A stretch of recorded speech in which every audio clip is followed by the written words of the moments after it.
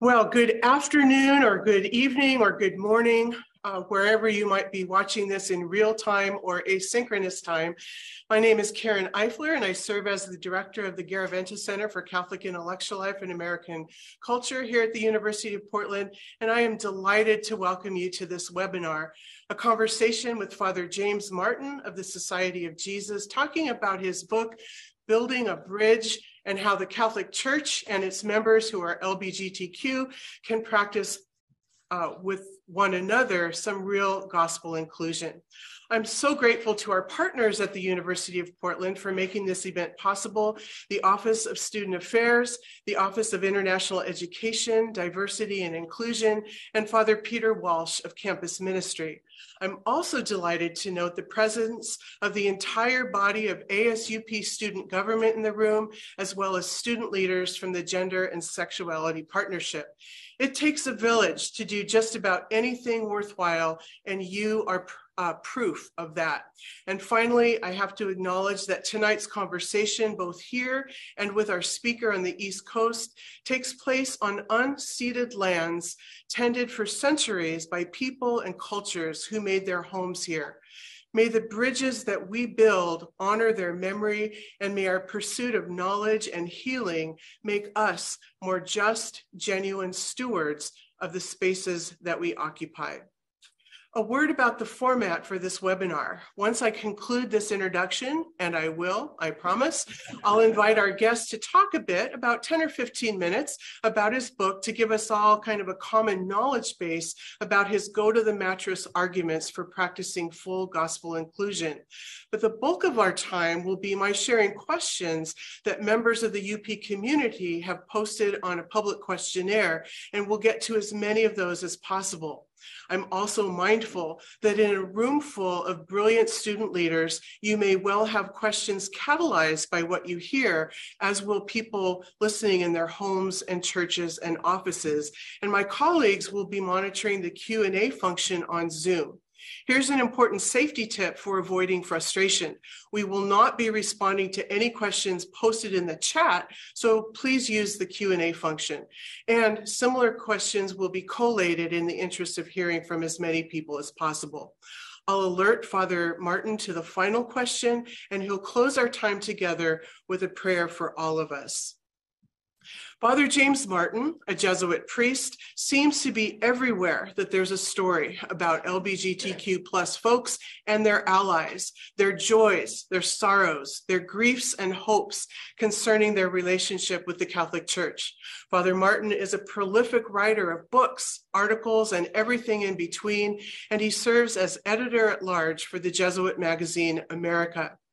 His fellow Jesuit, Pope Francis, appointed him as a consultant to the Vatican Secretariat for Communications in 2016, which was also the year of the Pulse nightclub shootings in Orlando, Florida, a tragic loss of 49 humans that caused Father Martin to intensify his activities and amplify his voice on behalf of LGBTQ people. He's called on frequently by CNN, NPR, and Fox News Channel to comment on spiritual and religious topics, and can be counted on to be one of the first responders when the Pope or any prominent Catholic voice utters something newsworthy. His relentless advocacy for compassion, dialogue, and social justice for all God's people has brought him passionate support and equally passionate condemnation within the Catholic Church and other bodies of faith, a tension I'm sure he'll tackle in tonight's conversation. To the cities and communities all over the world, he's brought his capacious mind and heart and humor. We are proud and happy to add the University of Portland in Oregon. Please join me in welcoming Father James Martin. Thank you so much. What a beautiful introduction. I actually didn't want it to stop. It was so lovely. I'm very happy to be here. Thank you, Karen, for setting this up. Thanks to the University of Portland. I'm a great admirer of the school, of the Holy Cross traditions and legacy that you have. I was also, I should say, since you're in the Brian Doyle Auditorium, I was a friend of Brian Doyle's and a great admirer of truly one of the best Catholic writers, I think, of our time. Just a beautiful stylist. And hopefully he's praying for us now. I know he's praying for us now. So I'm very happy to be here. Thank you for letting me do this virtually. You just saved me about 3 or 4 days of travel.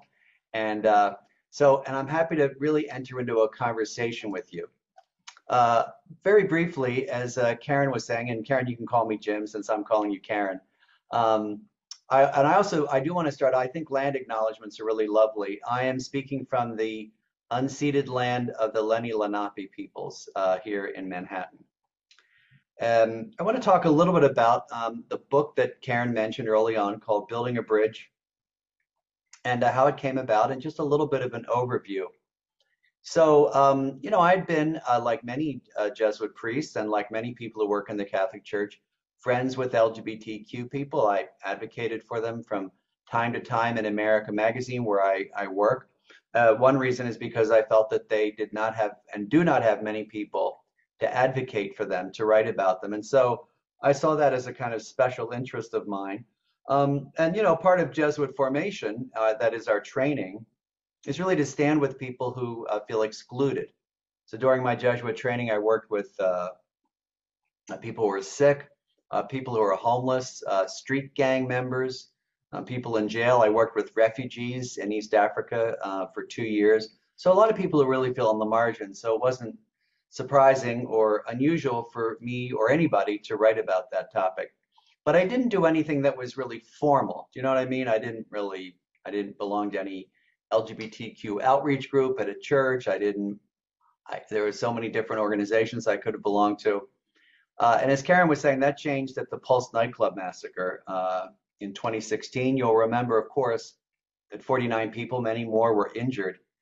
And what struck me, in addition to the terrible tragedy, at the time, it was the largest mass shooting in US history, was the real sort of tepid response from many Catholic leaders. Very few bishops said anything. And those that did say something, most of them didn't even use the word gay or LGBTQ. And that really bothered me. And the kind of word that came up in my mind, I'm sure you had this experience where kind of a phrase comes to you, you just keep thinking about it. And the phrase that kept coming to my mind was that even in death, this community is invisible to the church. So I did a Facebook video that, as they say, went viral. That was when going viral was good, pre-COVID. Going viral used to be a good thing. And got tons of views and, caused a good deal of controversy. And I basically said that the church needs to reach out to this community. That led to a talk at New Ways Ministry, which is a group that advocates for LGBTQ people. And the talk was called the Bridge Building Talk. And that gave me the idea for this book called Building a Bridge, which came out a year later, which was essentially the talk.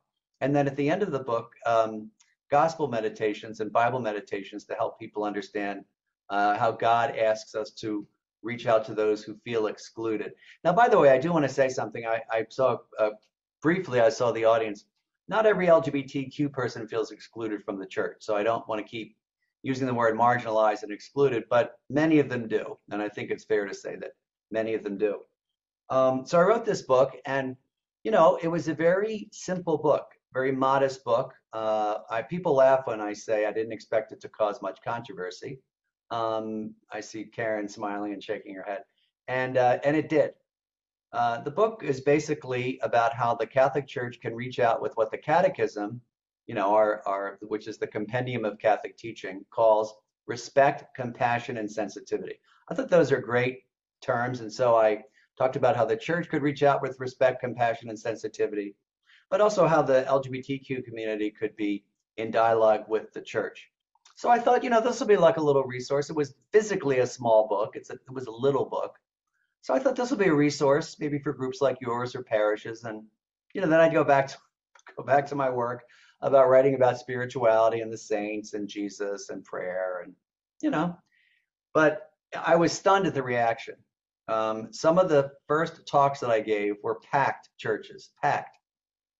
Standing ovations, people standing in line to see me for 2 hours. I mean, really, really surprising to me. And I thought, boy, I'm not really saying anything different. I'm not challenging any church teaching. I've been very careful not to do that. And yet I think just the idea that the conversation was being started up really encouraged people, and that there was someone with a collar doing it, which was unusual. Then came the pushback, which is still going on.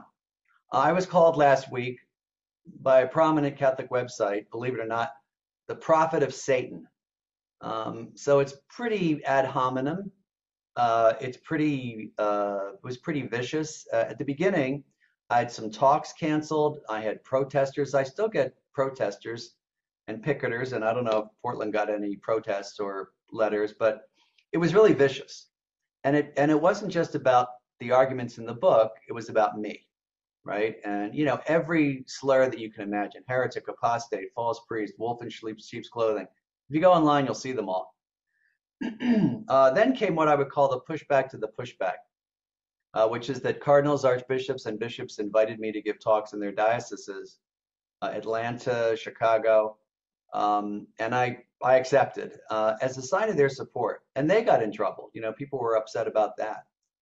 And then in 2018, I was invited to something called the World Meeting of Families that the Vatican runs in Dublin, Ireland. The first time they ever invited anyone to talk about LGBTQ stuff. So I saw it as like a big step forward.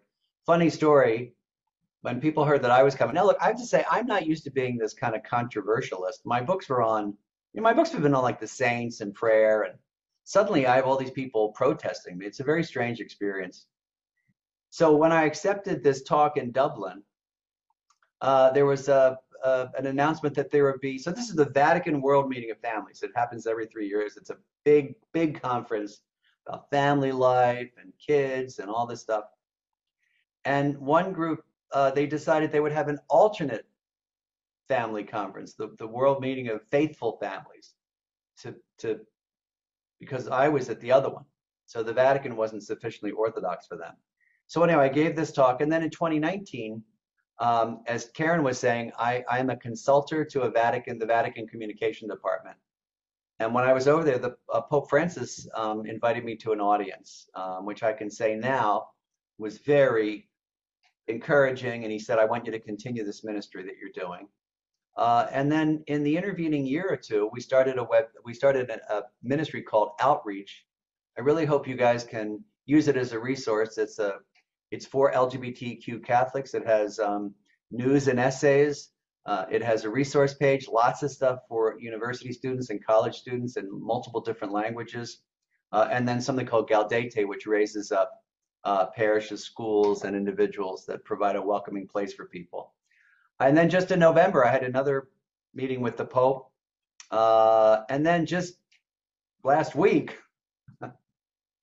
you probably saw the news about Pope Francis's interview with Associated Press, where he talked about homosexuality, coming out against the criminalization of homosexuality, which was a huge step forward, huge. And this is something that people have been talking about for a long time and have been encouraging him to do. At the same time, he said, well, imagine someone would object to this and say, well, being homosexual is a sin. And I would say this back to them. Well, unfortunately, that line, Pope says being homosexual is a sin, got, used and misattributed to him. So I wrote him a letter and said, would you like to clarify that? And he did, and said, I wasn't saying that. This is not what I was saying. And so he put that on our website, which has been great. So it's been an interesting journey. And really, it started with the Pulse nightclub massacre. So that's kind of my journey. I have to say, since I was alluding to it, it's a very strange experience to be this lightning rod.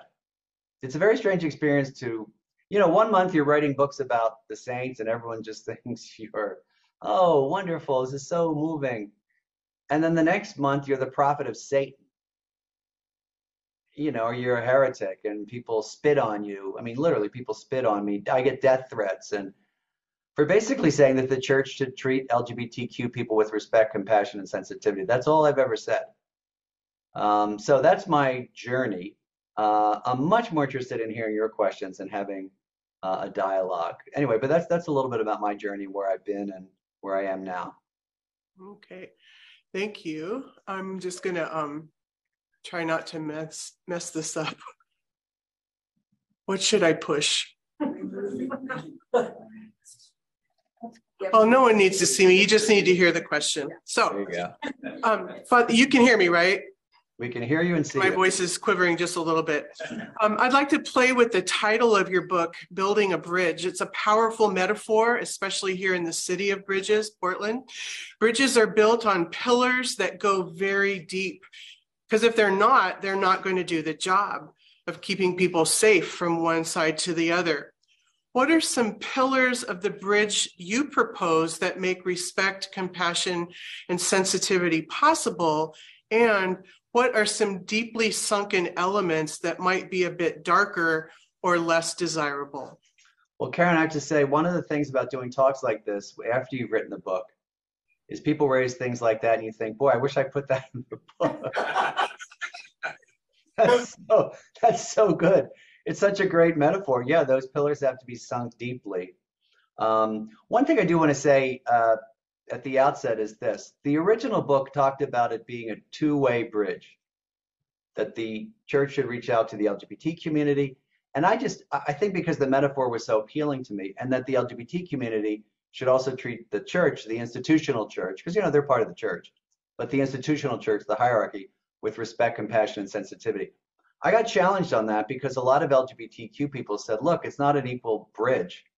And we feel excluded by the church, not the other way around. So in the second edition, I do want to say that I was very clear that the onus should be on the church to reach out. But in terms of the pillars, that's such a great, I probably should have put that in the book.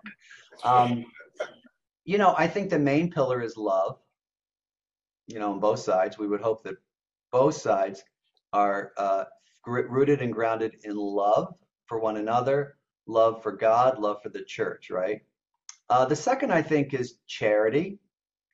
A little different, you know, treating people with charity, treating people with an open mind, giving people the benefit of the doubt. And I also think, you know, for the LGBTQ community in particular, it's funny, that bridge right behind you is really like sparking me thinking about this. I'm looking at all those pillars.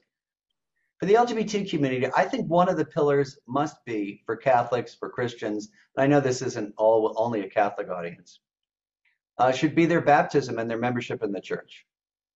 Like they are, I always tell LGBTQ Catholics this, so people say, oh, you know, you're not in the church. Yeah, you are. You're a Catholic. You're baptized. You're Catholic. You're rooted in the church like that. And then the other pillar, I think, on the LGBTQ side, I really wish I could have written a whole chapter on this, is what do I want to say? How do I want to say this? Is your own belovedness as one of God's children, and even if you're not a believer, your own self-worth, that you are a valuable person, that if you're religious and you believe this, that God has made you. If you're not religious, that you have value in yourself, even if people say that you're whatever. They say, you know, and I think this goes in particular these days for transgender people. Some people say they shouldn't even exist or they don't exist. No, that you exist, that you have value. So I think that kind of fundamental, your human dignity, that's what I want to say, which is a little different than your baptismal call. So all those are really important pillars that I don't think, you know, the LGBTQ side should ever lose sight of. And you're right, if the bridge is not built on firm foundation, it will falter. Okay. Thank you. In your book, there's a vignette where you relate some of the challenges that you had telling your own parents that you were going to become a Jesuit, and it didn't go well at first. You described they weren't over the moon, and you realize it's because you had 27 years to get used to the idea, where it was a brand new idea to your parents, who themselves probably had 27 years worth of dreams about their son's future. Well, our students and so many allies of LGBTQ plus people feel real anguish right now. The need for respect and healing is so dire that the prospect of being patient for years and years while other people catch up seems untenable. How would you counsel people in that position? What a great question. Again, one of the things I do is I listen to where they are. And I don't try to deny their experiences, right? I don't try, you know, you shouldn't feel like that, or just be patient, you know, which is not a good thing to do, because, you know, it's very different from First of all, it's very different from entering the Jesuits. It's just, and I wanted to try to make some analogy. One of the things I say to LGBTQ young people, of course, is that oftentimes you know this experience and you know this world better than your parents do. So that's what I meant about the patients, that a lot of times the parents have to come to just understand it. By the same token, I think it's important to, in terms of that pillar of human dignity, to kind of claim who you are. So it's a tension, right? It's a tension between trying to be open with people, but also claiming your dignity now. And I think, if you have people in your life who don't respect you, to not let that sway you. I think also, I do want to say at the outset, I don't have all the answers for this. A lot of these things might be better dealt with in terms of psychologists and counselors, but that's how I see it. I see it as a kind of a tension, right? To give, for example, parents or friends the time because you know it better than they do, but also to immediately kind of claim your dignity in this world and your right to exist at the very least. Your right to flourish too. Not just exist, but to flourish. Absolutely. It's a great word from Thomas Aquinas, a Catholic theologian. And he talked about flourish. I just love that word. It's not just existing and it's not just working. It's not just being, it's flourishing. And what will help us flourish as human beings? Okay. I'm turning now to the questions that were posed by respondents to our survey and noting that several questions were similar. So these are probably composites of multiple questions. Here's one. We might have a limited awareness of what's happening on the ground all over the world, but you certainly get around. What are some key obstacles that you have identified that have prevented Catholic universities and perhaps parishes from supporting and welcoming LGBTQ plus students? And follow up, what wisdom do you have for faculty, administrators, and staff for overcoming those obstacles?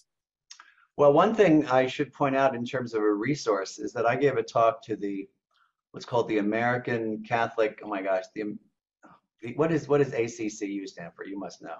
American Conference of Catholic Universities, right? Association of Catholic Colleges and Universities, ACCU. Yeah. Thank you. So that's who I gave the talk to. So it was the presidents of the Catholic colleges and universities. And if you want a resource, I have a sort of 10 things that Catholic colleges can do to welcome LGBTQ people. I actually think that this is a fairly straightforward question to answer. There are several reasons why Catholic colleges find this difficult. The first reason, the most common reason, is the Catholic leadership in the diocese. So a lot of it depends on your archbishop or bishop, who, if he doesn't have formal oversight of the college, then has some sort of influence in the college. And so if the bishop or archbishop is not open or as open to LGBTQ outreach or LGBTQ groups, right, then it's going to be much more difficult. That's the first thing. The second thing would be, the leadership in the university itself or the religious order, perhaps. Now, I know the Holy Cross fathers and brothers are much more open, but that might be a barrier.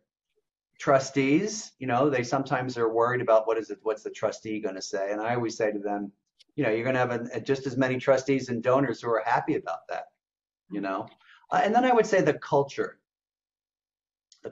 of the area you're in. Now, more broadly, Catholic colleges and universities around the world, I mean, boy, you go to a Catholic college in sub-Saharan Africa, where I worked for a couple of years, or Eastern Europe, or Latin America, things are going to be quite different. And that is often the local bishop and the culture, right? Words of wisdom. I think that one of the most helpful things is for Catholic colleges and universities basically to do what they can, right? And so if you're in a diocese or an archdiocese where it is difficult, where the bishop is opposed, do what you can. Does that mean you have to have a full-throated, full-blown LGBTQ outreach club if you can't? No, but that may mean that you can have things that are more informal, that you could have teachers, and this goes for, I think, high schools as well, that you can have teachers who are open and who are, obviously providing safe spaces, that you can have informal groups, you can have books that are recommended. You know what I mean? I think a lot of Catholic colleges and universities feel that they have to do everything. I do think, however, that at this juncture, that the least that a Catholic college should do is have an LGBTQ outreach group. I think that's completely reasonable, and I think most Catholic colleges and universities actually do have that today. So it's gotten a lot better than where we were 10 years ago. Now, more than that, there would be an LGBTQ center, right? Georgetown has one, which is I think so far the only one. And then curricula and programs, right? So, but a lot of it depends on the bishop. But I guess my advice is do what you can. It's still valuable, even if you can't do, 100%. I guess I want to hear you say it's enough for individuals to do what they can. I mean, we need the body to change, but individuals doing the best they can in the moment, it adds up. I mean, is that true, or is that just absolutely? And I think also one-on-one stuff helps. So if a Catholic college student feels comfortable going to you, Karen, and talking about being LGBTQ, fantastic. One of the things I often, now this is more for administrators, one of the things, the statistics I like is that the presence of at least one accepting adult in an LGBTQ student's life reduces their risk of self-harm or suicide by 40%, right? Mm-hmm. So even if it's just one accepting adult. But Karen, it's interesting. When I gave this talk to the ACCU, one of the things that a college president said to me, which was really strong and striking, and I really heard it, was that an LGBTQ outreach and safety, right, and welcome and inclusion should be the least that the school should do. Do you know what I'm saying?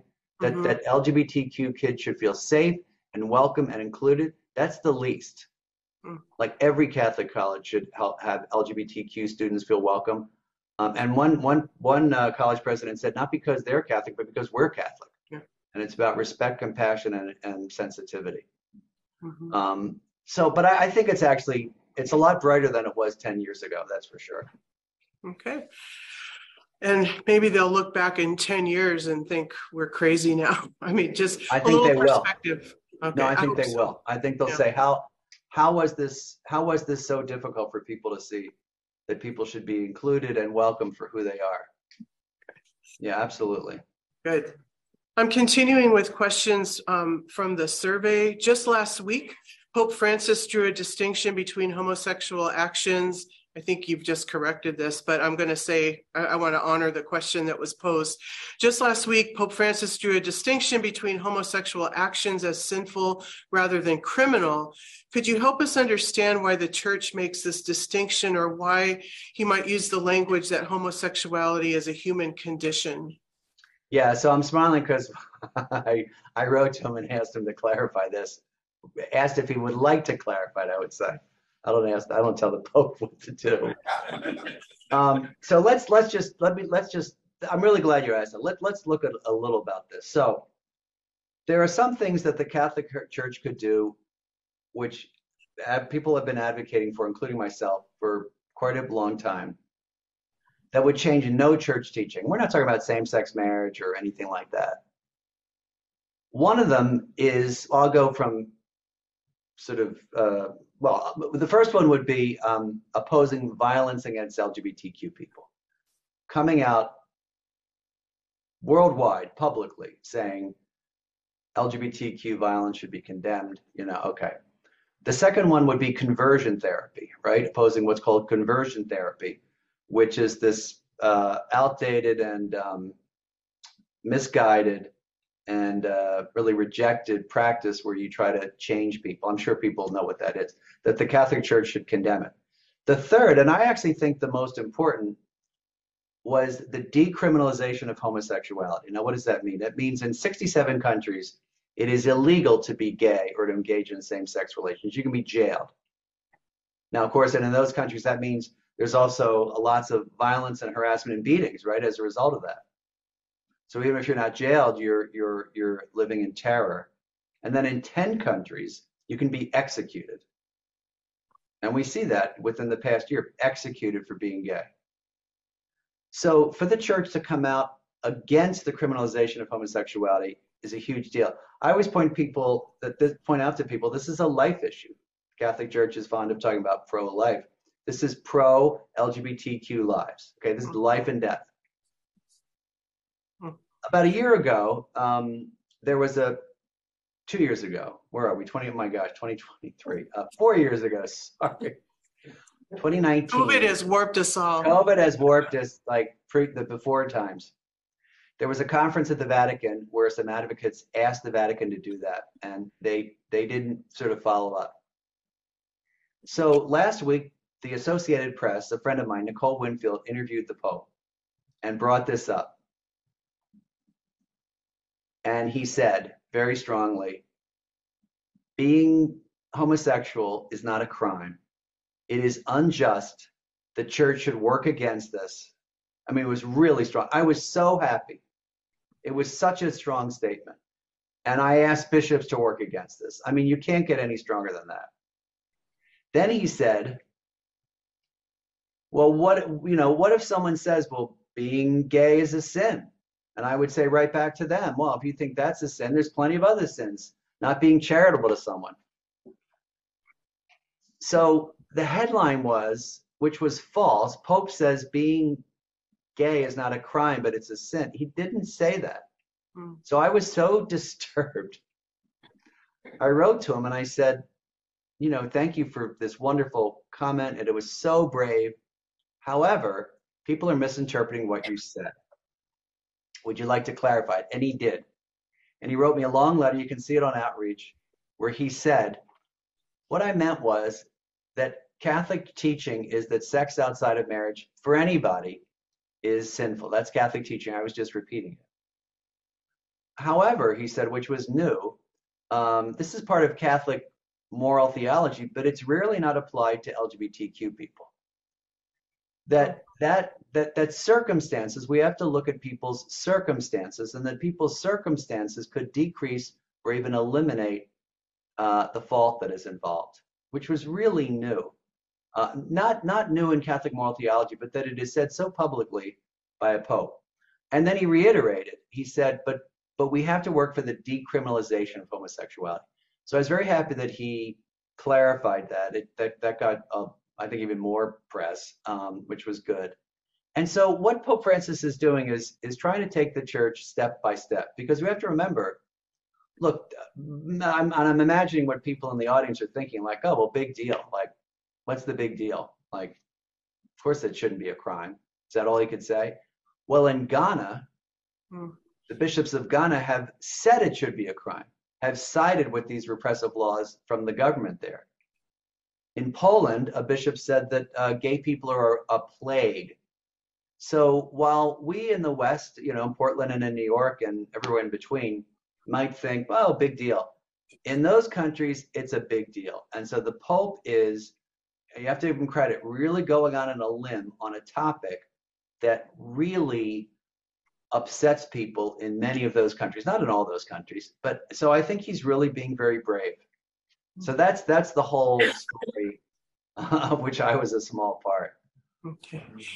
You made the point in Building a Bridge that when the Pope communicates to the church, he's communicating to a global church, and there's a whole lot of diversity. You've laid out some of the really caustic differences in criminality of homosexuality in certain countries as opposed to the US. And so we're on different timetables and different reality bases. And I have to say, I don't always take that into account when my impatience gets the better of me, is that he's talking to everybody, not just Portland, Oregon. Yeah, and I think what we have to keep in mind is the tension between what I would call the tension between prophecy, right, and unity. So the prophetic Pope would say, I'm just going to say this, but he has to look at unity as well. So that's why I think he's doing it step by step, going slowly. But he says things, he often says things in an off-the-cuff way, and he sort of sends out signals. So, for example, when I met with him in November and a couple of years ago, they send out a picture of that meeting. That's a sign for people. He meets with transgender people. I just found this out. We put this on Outreach. He meets with transgender people monthly at his audiences, and there are pictures of that. And so he teaches like Jesus did in gestures too, not just in words and in documents. But I don't think we can underestimate. I mean, let's focus on nothing against Ghana. I have a lot of friends who are Ghanaian, but the bishops there, how that's going to sound to them. It's a direct contradiction to what they've been doing. Mm-hmm. And earlier, I think about 6 months ago, maybe a year ago, in an audience, he said a parent should never, not welcome their child, no matter what orientation, even using that language. So it's really, also we have to remember he's an 86-year-old Argentine Jesuit. This is a guy he's really trying his best to kind of move the church. And I think I give him a lot of credit. I give him a tremendous amount of credit for going out on a limb. And again, even though in Portland it might seem, kind of lukewarm, in other places it's white hot. Mm-hmm. That's a really good reminder. I don't know if you could hear the chuckle that you elicited. We're at about the halfway point. So I just want to read one of the notes we got from the audience who's here in the room. Thank you, Father Jim. You embody Jesus's instruction to love your enemies. So kudos. They didn't say anything to me, but thanks to you for embodying Jesus' instruction to love your enemies. What sustains you? I think we want some of what you got. What sustains you? Yeah, sure. Okay, well, a couple of things. It's kind of a long answer, but I'll try to make it short. So I think the most important thing is I went on a retreat a couple of years ago. I'll keep this short. And I was praying over the passage called The Rejection at Nazareth. So for non-Christians there, Jesus stands up in the synagogue in Nazareth, and he basically says he's the Messiah. And they chase him out of the synagogue, and they try to kill him. They try to push him off a cliff. And I was praying about this, and I remember thinking, boy, Jesus knew all these people in his town. He knew everybody. Nazareth was 200 to 400 people. I just finished a book on Jesus, so I knew this. Nazareth was tiny. Nazareth could probably fit in the auditorium where you are. Think about the size of it.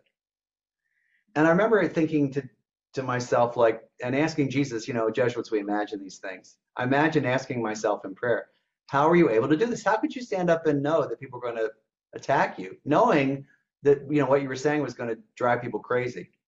And the answer I heard in prayer, I didn't really hear it, but the answer I imagined him saying was, must everyone like you? And at the time I thought, yes.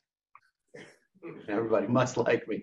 But I realized I needed to be free of the need for everyone to love, like, or approve me. That was a couple years ago, and that came back to me when all this hatred was happening. That's the first thing.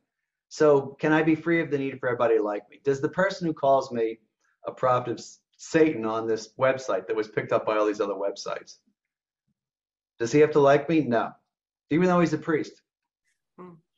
He doesn't. I'd like him to like me, but he doesn't have to.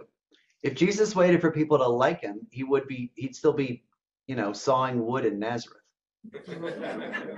Well, maybe not now. Well, actually, maybe he would be. A little theology, but that's the first thing. The second thing is that I do have the support of the Pope, my Jesuit superiors, and my Jesuit brothers, and I am careful about telling them what I'm doing. Right? So I'm firm about they know what I'm doing. I'm not doing anything that's a surprise. You know what I mean? And I count on that. And I'm doing this. Not everybody does this, but I'm doing it from within the church. Right? And so if someone says to my Jesuit superior, did you hear what Jim Martin did? He'll say, yeah, he told me he was doing that. And then the third thing I think is I think that this is the right thing to do. I just think it's the right thing to do. And Jesus tells us if we're going to do the right thing, and you're going to get pushback. Why should I be any different? So that, and then from time to time it flares up and I get frustrated, but then eventually I just say, it comes with the territory. You kind of, you need to expect it. And then the other thing is this, a little advice. So a lot of it I just don't pay attention to. I mean, a lot of it's like, with either crazy people or trolls online, and I don't mean that to be derogatory, but if some account that has just been started an hour ago with 3 followers says you're a heretic, I don't care. I mean, I really, what is this? It's like some kid in their basement, But even when it's someone who's like, I was attacked recently, I couldn't believe this. I actually couldn't believe it. Someone said that Pete Buttigieg, our Secretary of Transportation, was not married. Mm-hmm. And I found that I felt sorry for him, actually. I thought, look, whatever you think about Pete Buttigieg and whatever you think about same-sex marriage, whatever you think about same-sex relations, he's legally married. He is, in as much as anybody else who goes to a justice of the peace, or a Jewish couple gets married in a synagogue, or a Muslim couple, in a mosque, or Buddhist, Hindu, atheist, you're married. And I found that was kind of insulting. So I just wrote, Pete Buttigieg is married. And people went nuts. That's a prophet of Satan. I had a cardinal come out against me, a priest, bishops, and I said, well, look, I'll give them the benefit of the doubt. Maybe they didn't understand me.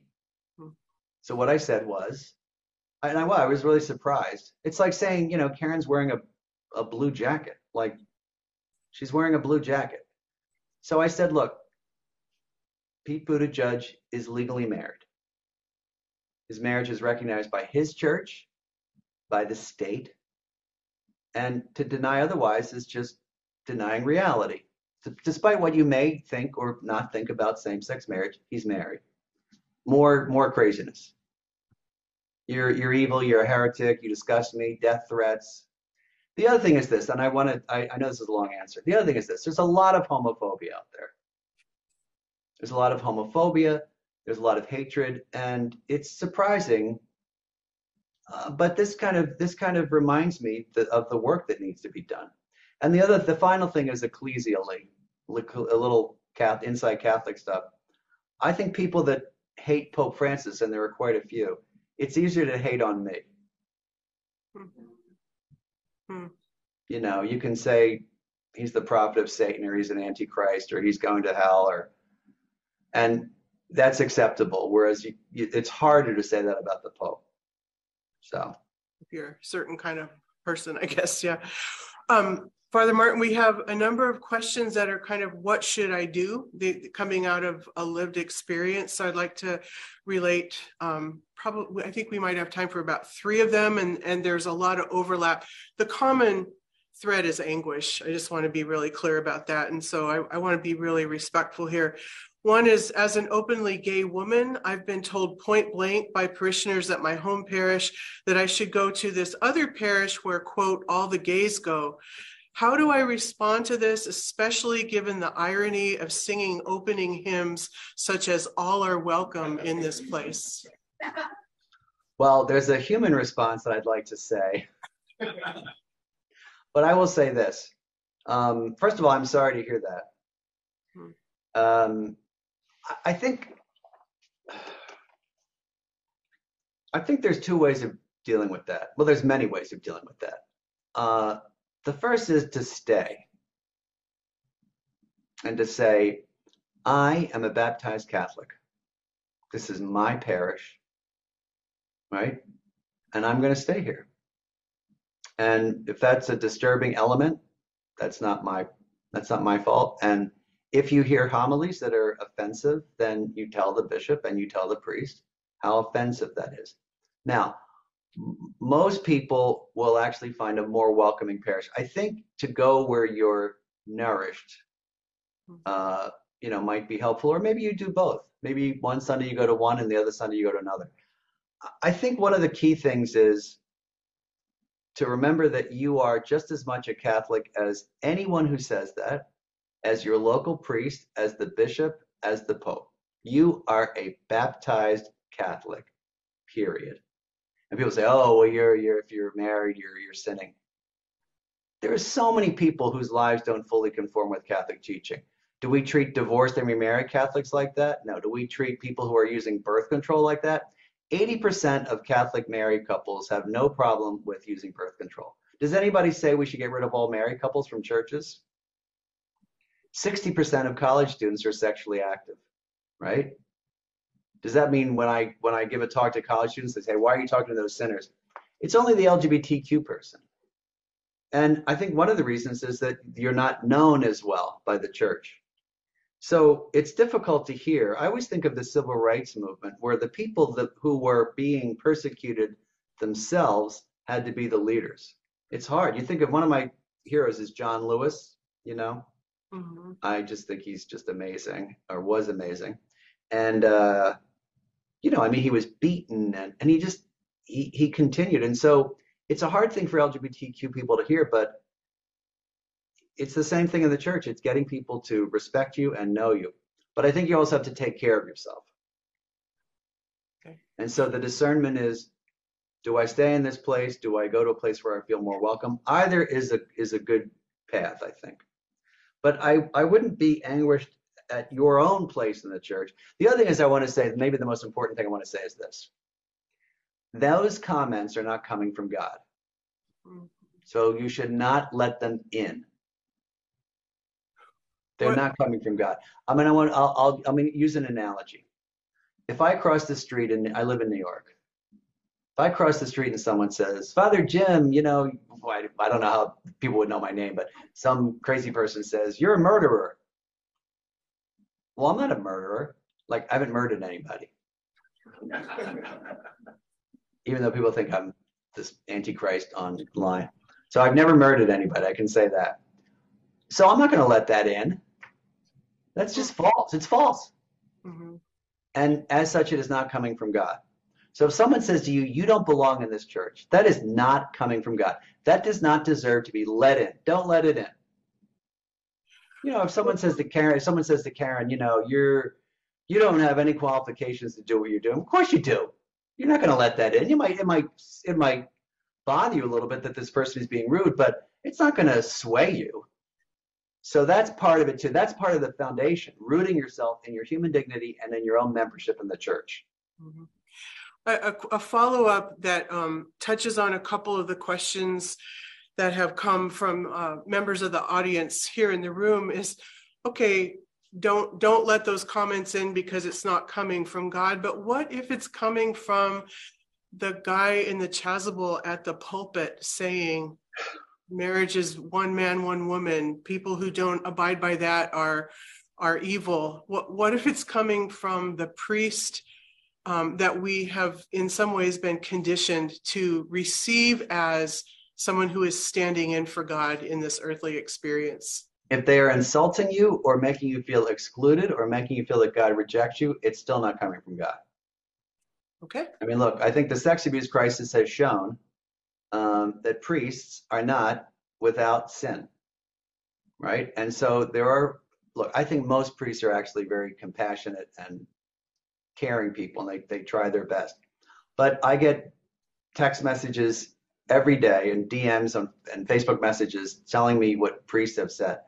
It's not coming from God.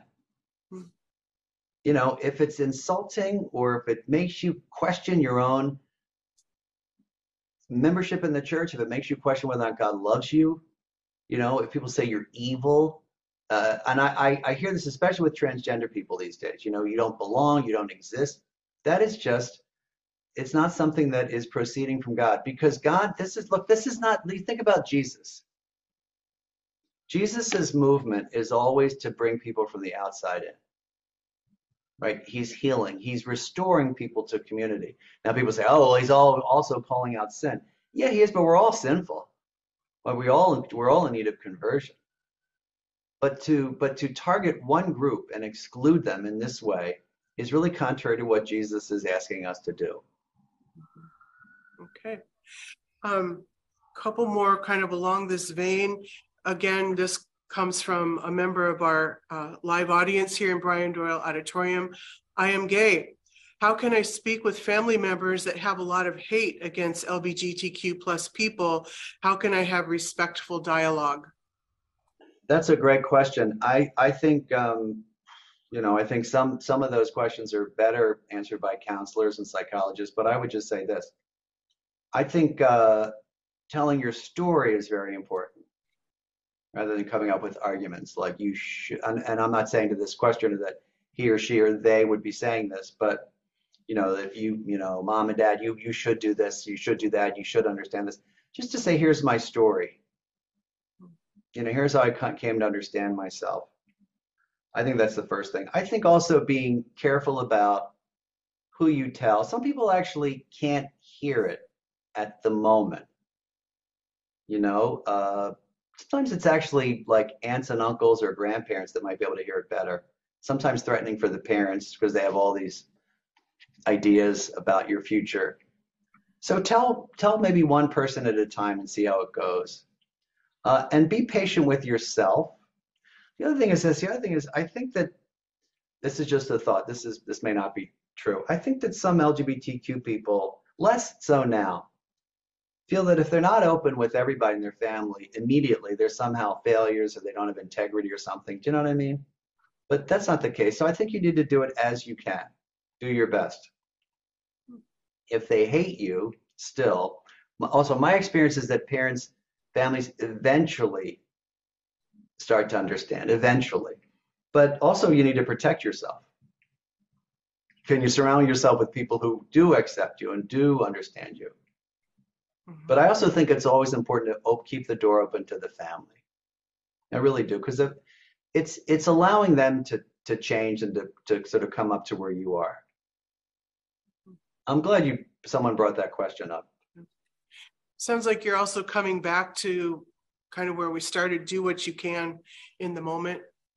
Yeah, one of the key things in Jesuits, so I'm a Jesuit, the Jesuit spirituality is discernment. And that means that one size does not fit all. And so what might work in your case, I'm talking to the questioner, might not work or might work in somebody else's case. It doesn't mean it's for you. So for example, if all your friends say, you know what you got to do, you know what I did? I wrote a letter to my whole family, or I did it at Thanksgiving, and everybody was mad at me, but I didn't care. Well, that may not be good for you. Your parents are different, your family's different, you're different. So that's part of respecting who you are and part of respecting your own journey, your own path. So I think part of it's being gentle with yourself too. I think that's really, we hold ourselves to such high, particularly these days. It's, everyone has to be open about everything immediately, or you don't have integrity. Well, your family may be different and it may take a while, and that's okay. Someone said to me once, this is a different thing. Someone said to me, I was talking about someone who had a kind of conversion experience, not like seeing visions or anything, but, really gradually came to understand, their place in the world and God and everything. And I said, and it happened in about 6 months. It was a person I was directing on a retreat. And I said to my own spiritual director, oh, it's like a miracle. And he said, it is a miracle that this happened. And he said, I'll never forget this. He said, is it any less a miracle if it happens in 6 months instead of like that? Mm-hmm. So, let these little miracles take their time if they want to. Okay. This will be our last question. UP is a Catholic Holy Cross school, and the Congregation of Holy Cross are hardwired to be people with hope to bring.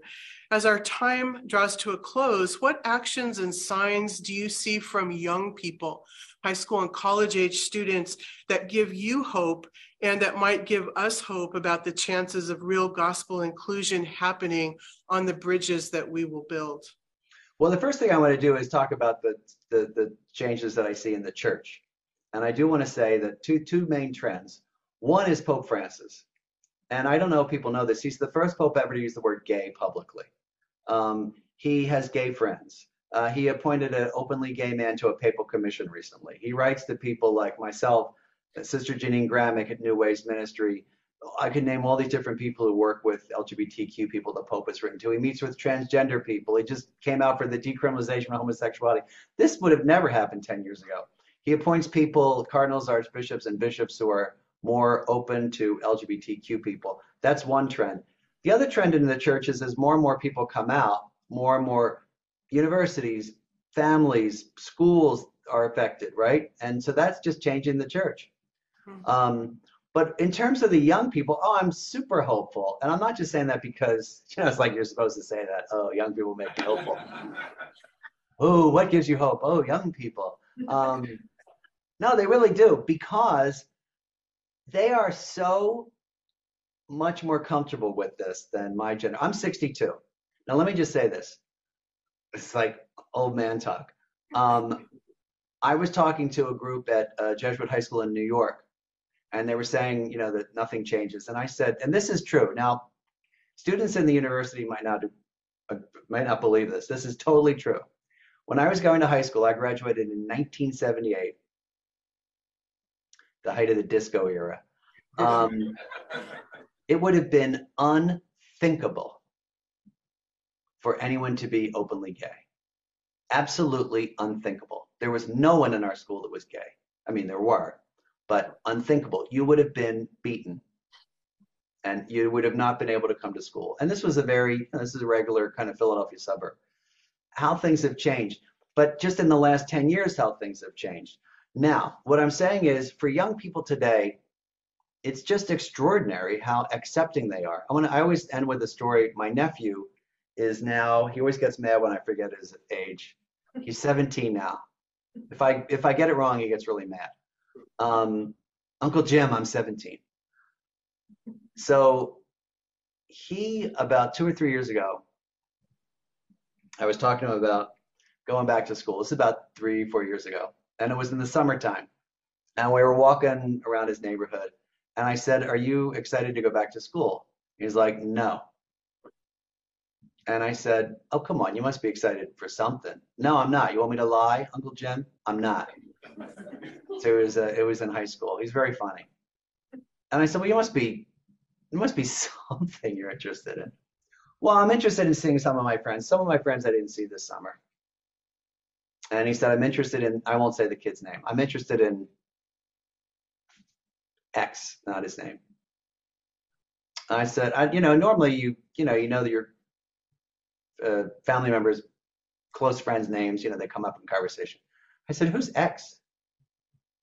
And he said, "Oh, X used to be named something else, but he's transgender now." And I said, "Wow, what's he like?" Trying to thinking he'd talk about him as a transgender kid. My nephew said, I'll never forget this. "Oh, he's really funny. Tells the funniest stories." Nothing about. And I said, "I will never forget this. Are you nice to him?" And he looked at me and said, "Why wouldn't I be nice to him?" So for him, he's just this friend. Mhm. And that's a wonderful thing. And I think that's where the church should be, that they are our friends. They are who they are. They have dignity. We respect them. And really, in the end, we love them for who they are and not for them being LGBTQ. My nephew likes his friend because he tells funny stories. Mhm. So I think that's what really that gives me a lot of hope. And I see that over and over and over again. Mhm. Great. Well, that seems like a nice place to take a pause, because the work is going to continue.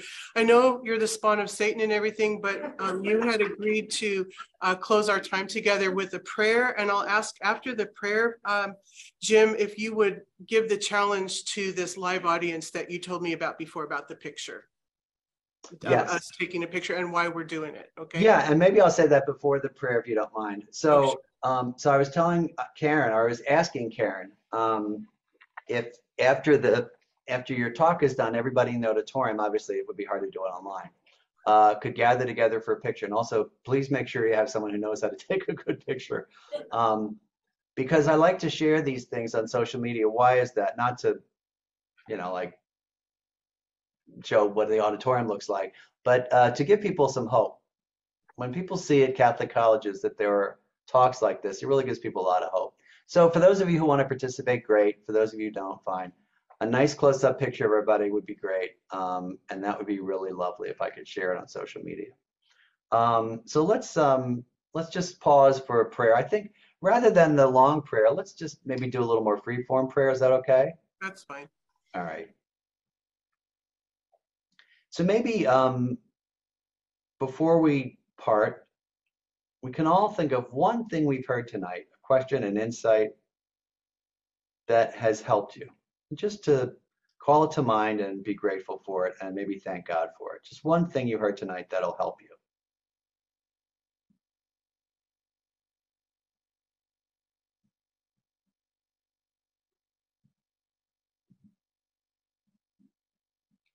Good and gracious God, we thank you so much for this time tonight. We thank you for bringing us together as a church, bringing us together as a community, bringing us together as members of the Portland community. We thank you for the gift of the university in our lives. We thank you tonight especially for the gift of LGBTQ people, our friends and our families in the university. We thank you for the love that they show us, for the courage that they demonstrate, and for the ways that they reveal your presence in our lives. As we think about ways of reaching out to them more and including them more and welcoming them and celebrating them, give us a spirit of hope and courage and most of all love. Help us to be rooted and grounded with those pillars we talked about at the beginning so that we can be a bridge between your love and their love. And we ask all this in your holy name. Amen. Amen. I think it's time for applause. You can applaud at home too.